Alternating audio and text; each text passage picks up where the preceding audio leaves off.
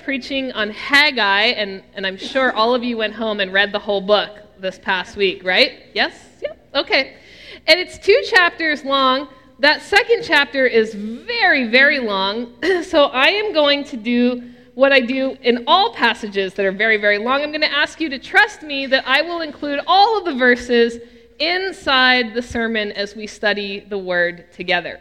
Now, if you missed last week, here's where we are. Haggai is a minor prophet. He's got this tiny, tiny little book, number 37 of 39 in the Old Testament, right in between the Z guys, if you need to look it up in the Bible.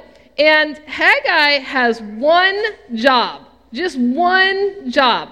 His job is to tell the people to rebuild the temple. So last week we talked about how the temple got destroyed, how everybody got sent to Babylon, and here we are 50-some years later. They have come back. They're going to rebuild the temple, and we get off to a false start because they get discouraged, and now what do? And so that's where we are this morning. Let's pray together, and we'll study the Word. Gracious God, we thank you for this good opportunity. Help us do something good with it.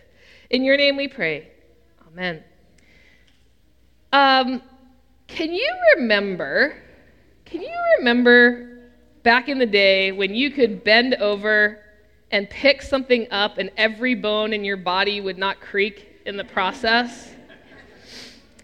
Do you remember when kids could play outside all day long, completely unsupervised, as long as they were home for dinner?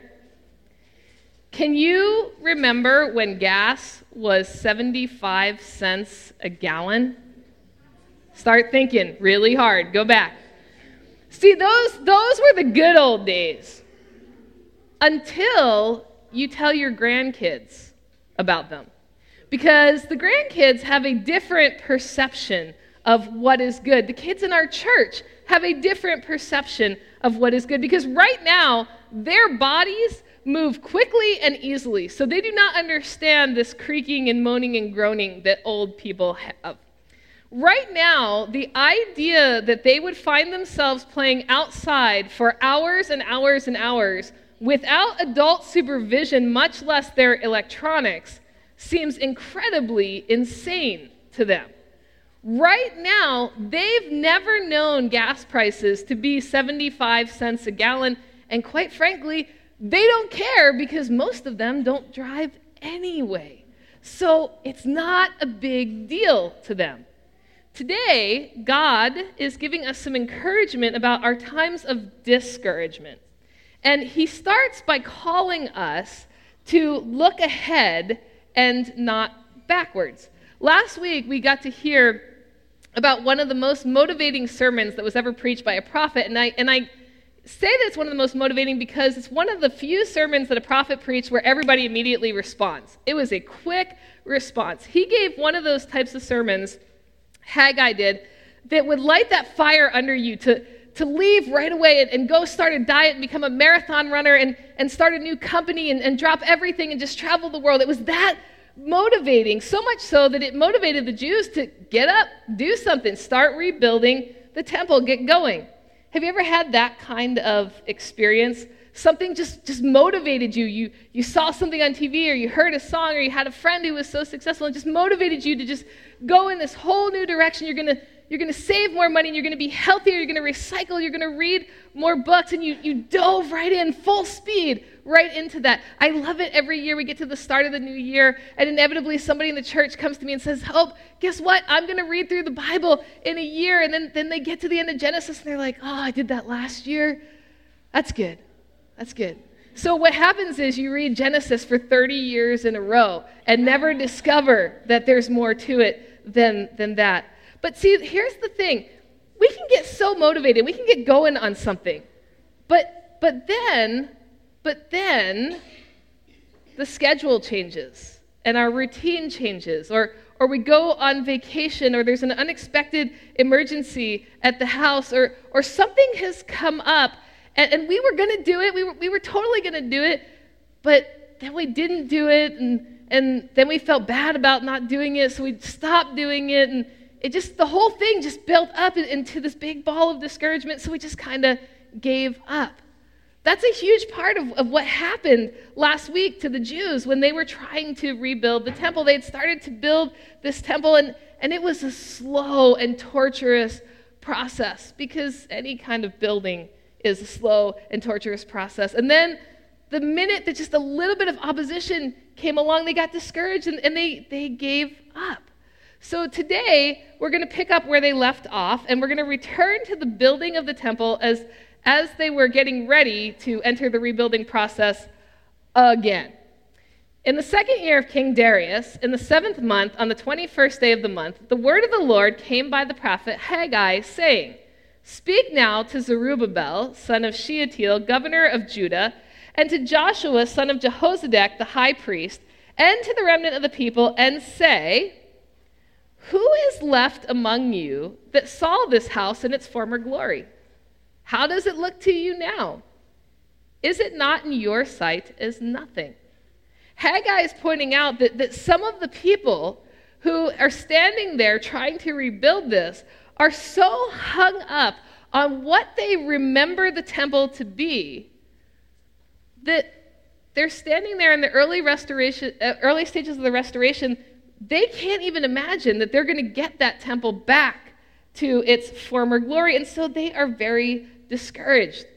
This is one of the refrains that we heard when the Notre Dame Cathedral caught on fire earlier this year. What was the immediate response? It's never going to be the way that it was. They're never going to get it back to the way that it was. People immediately started lamenting that there would never be a return to glory. But if you read Haggai and his contemporaries, you find out that these memories, these perceptions, they're a matter of perspective. Because Ezra reports in chapter 3 that the younger people were rejoicing. They were so excited about this rebuild of the temple, and it was the older ones who were weeping. Why is that? Is it that the Bible is pitting generation against generation? Not really. That's not what's happening. But for the younger generation, they don't have those memories. They never got to see the temple in all of its glory, so they have no idea what it is that it's supposed to look like, no expectations for that, because they never experienced those glory days. So for them, it is all new, and it's all exciting. They don't have a framework for comparison, and that can be such an incredible blessing. When we were out west a few weeks ago, one of the stops that we made was in a place called Winslow, Arizona. Do you know what's in Winslow, Arizona? There's a corner. There's a corner. There is a corner in Winslow, Arizona, and you can go stand on it. You can stand on a corner in Winslow, Arizona. And I will tell you that many people come every single day and stand on this corner in Winslow, Arizona. But my kids didn't get it. Kids did not get this at all. My mom, totally thrilled. I was kind of non-committal, Gen X sort of thing. But my kids were super confused by this. Because unless you're a fan of the Eagles, and you know the song Take It Easy, or you're a child of a fan when the song came out, the whole idea of standing on a corner in Winslow, Arizona, which, by the way, has nothing else going on for it, nothing else in this whole town, it sounds absolutely absurd. And so my mom and I had this conversation about what is going to happen to Winslow, Arizona when my generation passes away and the next generation could absolutely care less. See, without reference, the younger generation, they can't make a comparison to this temple. And what a gift it is, because we can do a bang-up job of discouraging ourselves as soon as we start making comparisons to what we think it should be. And we do that. We all do that. We compare our lives to our friends' lives, and we compare our marriages and kids and jobs and retirement plans. And in our efforts to make sure that we stay on top, we often remember the past with a nostalgia that isn't always entirely accurate.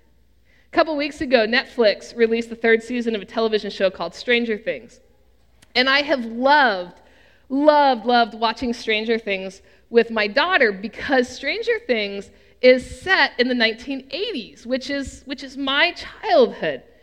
And when it first aired, when this season first aired, there was this big hoopla that the Coca-Cola company was going to bring back New Coke because the characters in Stranger Things were drinking New Coke. So we got into this conversation about this and how excited all these people were that New Coke was coming back. And in the middle of the conversation, Sung and I remembered a really, really important fact about New Coke.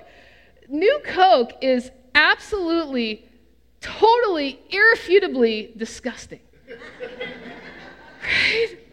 But we've forgotten that because that was years ago. And now it's cool again because Stranger Things is doing it. See, when we live in the past, we don't get to fully embrace what's going on in the present. So God responds. God responds to those of us who look back by saying, yet now. Right now, like in this moment, take courage, O Zerubbabel, says the Lord. Take courage, O Joshua, son of Jehozadak, the high priest. Take courage, all of you people of the land, says the Lord, for I am with you, says the Lord of hosts, according to the promise that I made you when you came out of Egypt. My spirit abides among you right now. Do not fear. So God is here now. When we're discouraged, we tend to forget that. We can totally see God in hindsight. How many times have you looked back at your life and said, oh yeah, I saw God working in that. But we don't usually see it when we're going through a tough time. It's easy for us to think God ducked out on us. But Haggai uses the word now, right now. And if you take out all of those other words in between, and there's a lot of them, what this comes down to is God saying, I'm with you right now. I promised that I would be with you when you came out of Egypt. My spirit abides with you. You don't have to fear. These people are in the middle of a massive building campaign after total devastation and exile, and they're facing clear opposition. This whole situation is ripe for discouragement, and right in the middle of it, Haggai stands up and he says to the people, God's here. He's with us right now. We don't have to fear, which is good news. Even better news is that God's committed to going with us into the future. For thus says the Lord of hosts, once again, in a little while, I will shake the heavens and the earth and the sea and the dry land, and I will shake all the nations, so that the treasure of all the nations shall come, and I will fill this house with splendor, because God knows it's going to be rebuilt.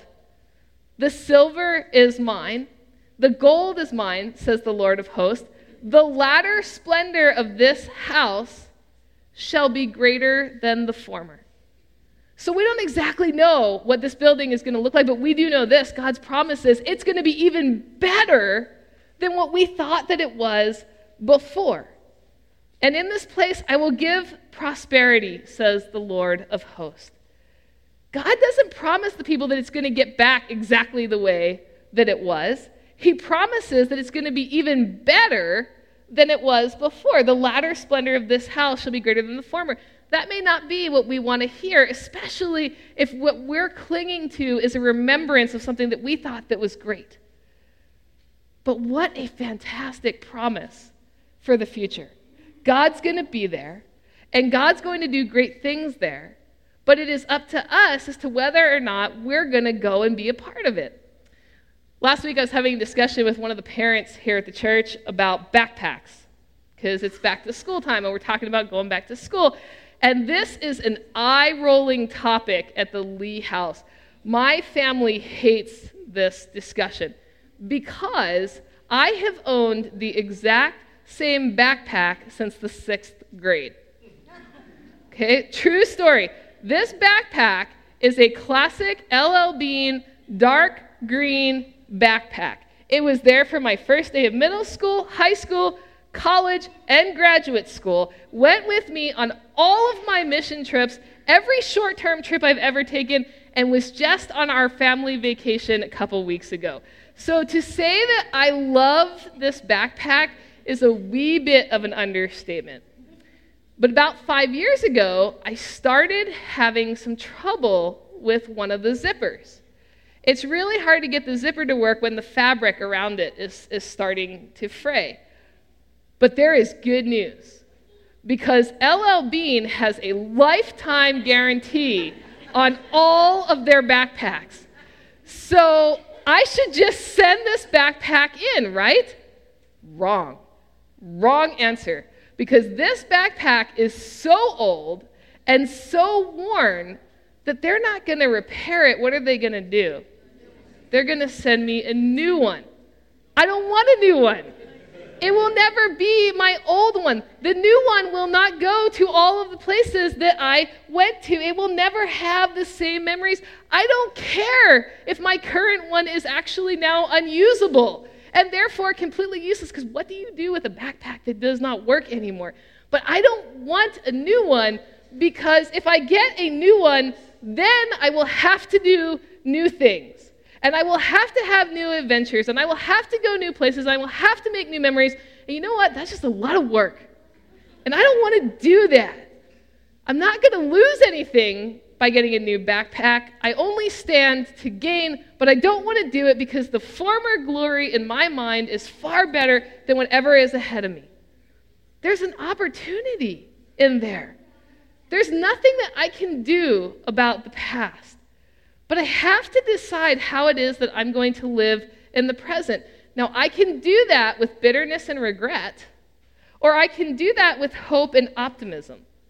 The choice that I make is going to impact not only today, but it will impact tomorrow. And God's promise is that he's going to be with us right now in the present, and he's already preparing an even better future for us. He's going to shake the world with his glory. That's what he said. He's going to shake the nations. Remember, this is an Old Testament promise. And it came true in the New Testament with Jesus Christ. When Jesus came and he shook the nations, God has a history of preparing an even better future. So if you want to hold on to God's glory days, hold on to all of those promises that God fulfilled, because then you can count on him for what's going forward. The challenge, of course, is for us to believe that promise. And that requires us to press forward in an obedience to the Lord.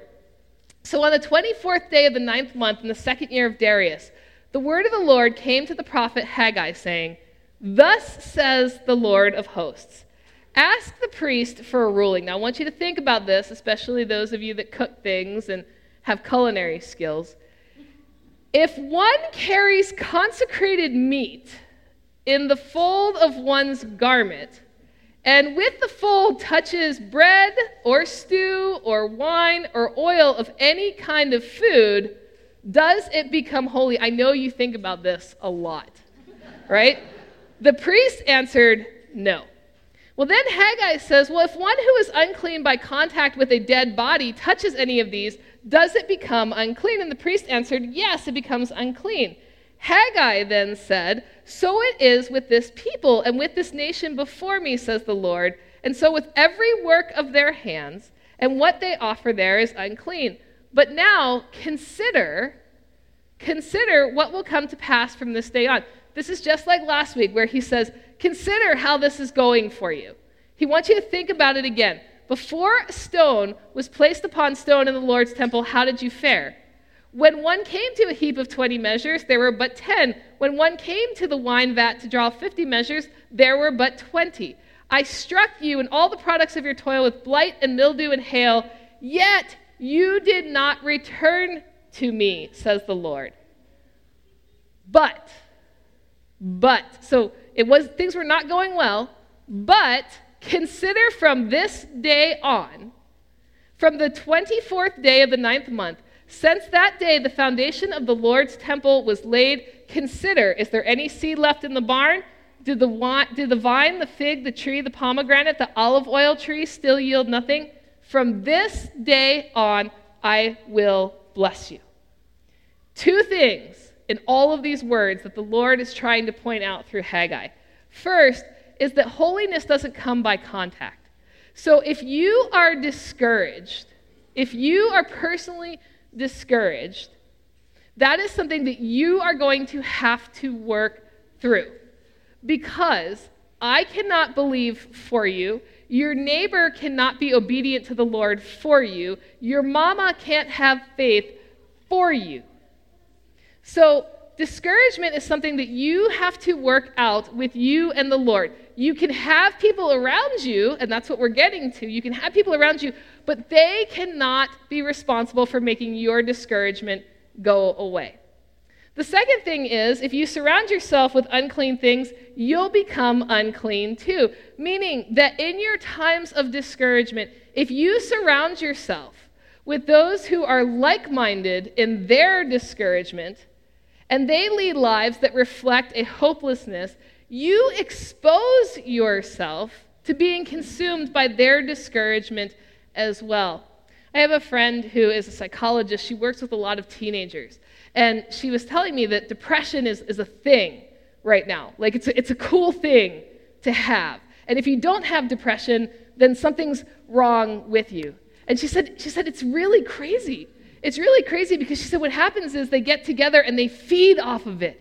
And then there's a contest to see who can be more depressed. Well, that's this concept that if you surround yourself with people who are negative and who are depressed, then you do not let yourself get to a place where you can get better. But Haggai also points out yet again God's promise for the future, which stands in direct contrast to the current situations of discouragement. You know, when you're standing there in a heap of discouragement, it's hard to hear that there is a future. But you got to start moving. You've got to start moving, even if it's just a little bit, in the direction of that future. Otherwise, you just stay where you are planted. And what God is saying here is that this doesn't happen overnight. This is a concept that people in agriculture understand very, very well. You may have a season of failed crops. It's not like you can just turn it around 2 days later and all of a sudden everything is great again. It takes some time. It takes a growing season. It takes working and tilling the soil for it to correct itself. God's promise, though, is it will happen. Problem is that sometimes we get weary in our service to the Lord and we wonder, are these efforts in vain? And God says, plant the seed and let me take care of the harvest. You do something little, plant it, let me handle how we're going to get going from there. So while we're doing that, we need to prepare ourselves for the reward. And this is the craziest part of this entire book. The word of the Lord came a second time to Haggai on the 24th day of the month. Speak to Zerubbabel, governor of Judah, saying, I am about to shake the heavens and the earth and to overthrow the throne of kingdoms. I am about to destroy the strength of kingdoms and of nations and to overthrow the chariots and their riders, and the horses and their riders shall fall, every one by the sword of a comrade. On that day, says the Lord of hosts, I will take you, O Zerubbabel, my servant, son of Shealtiel, says the Lord, and make you like a signet ring. For I have chosen you, says the Lord of hosts. At first glance, it sounds like the encouraging part here is that we're going to be signet rings. That's what we're going to get out of this whole deal. Pastor Hope just took us through 2 weeks of a little small-known prophet to find out that we're all going to be signet rings. Do we even have those anymore? How is that encouraging to us? Well, you have to know a little bit about your biblical history. Zerubbabel is the one who took the people back to the temple. And he's the one who is doing his best to be obedient and to be faithful and to get that temple rebuilt. He is trying to be faithful to God even in the midst of massive discouragement. But it turns out that being a signet ring is a big deal for Zerubbabel because Zerubbabel had a grandfather. His grandfather was a guy named Jeconiah. He was also called Jehoiakim. Jehoiakim, many years prior to this, had been one of the last kings of Judah before the Babylonian Empire. He was considered to be one of the worst kings of the entire Old Testament, and he is responsible for making sure that the people turn completely away from God, tipping off the Babylonian exile. He is the wicked king. Well, in Jeremiah 22, God pronounced a curse on Jehoiakim and the family. And this is what it said. He said, "As I live, declares the Lord, even though Coniah, the son of Jehoiakim, king of Judah, were a signet ring on my right hand, yet I would pull you off." So what he's saying is, you were important. You were my chosen one. I loved you. I am so done with you that I pull you off my hand. But now, several generations later, as the people have returned to God, we get to see God's grace in action when God says to Zerubbabel, "You will be a signet ring. You have been restored. You are mine forever." This is getting to see the promises of God's grace.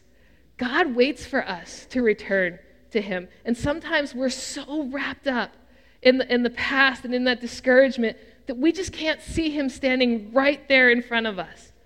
Discouragement is one of the greatest ways for the devil to cloud our vision and to keep us from seeing God in our present circumstances so that we are unable to move forward towards his grace.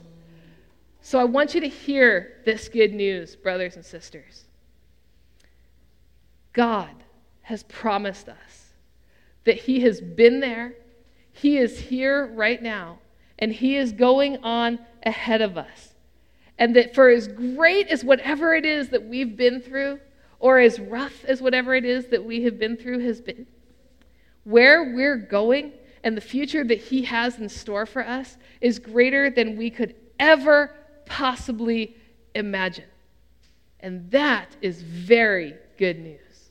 Let's pray together. Lord God, I pray your spirit of hope and power in the lives of every person in this room who is feeling discouraged this day. For those who have lost sight of you, who can't see that you have a better tomorrow prepared for them.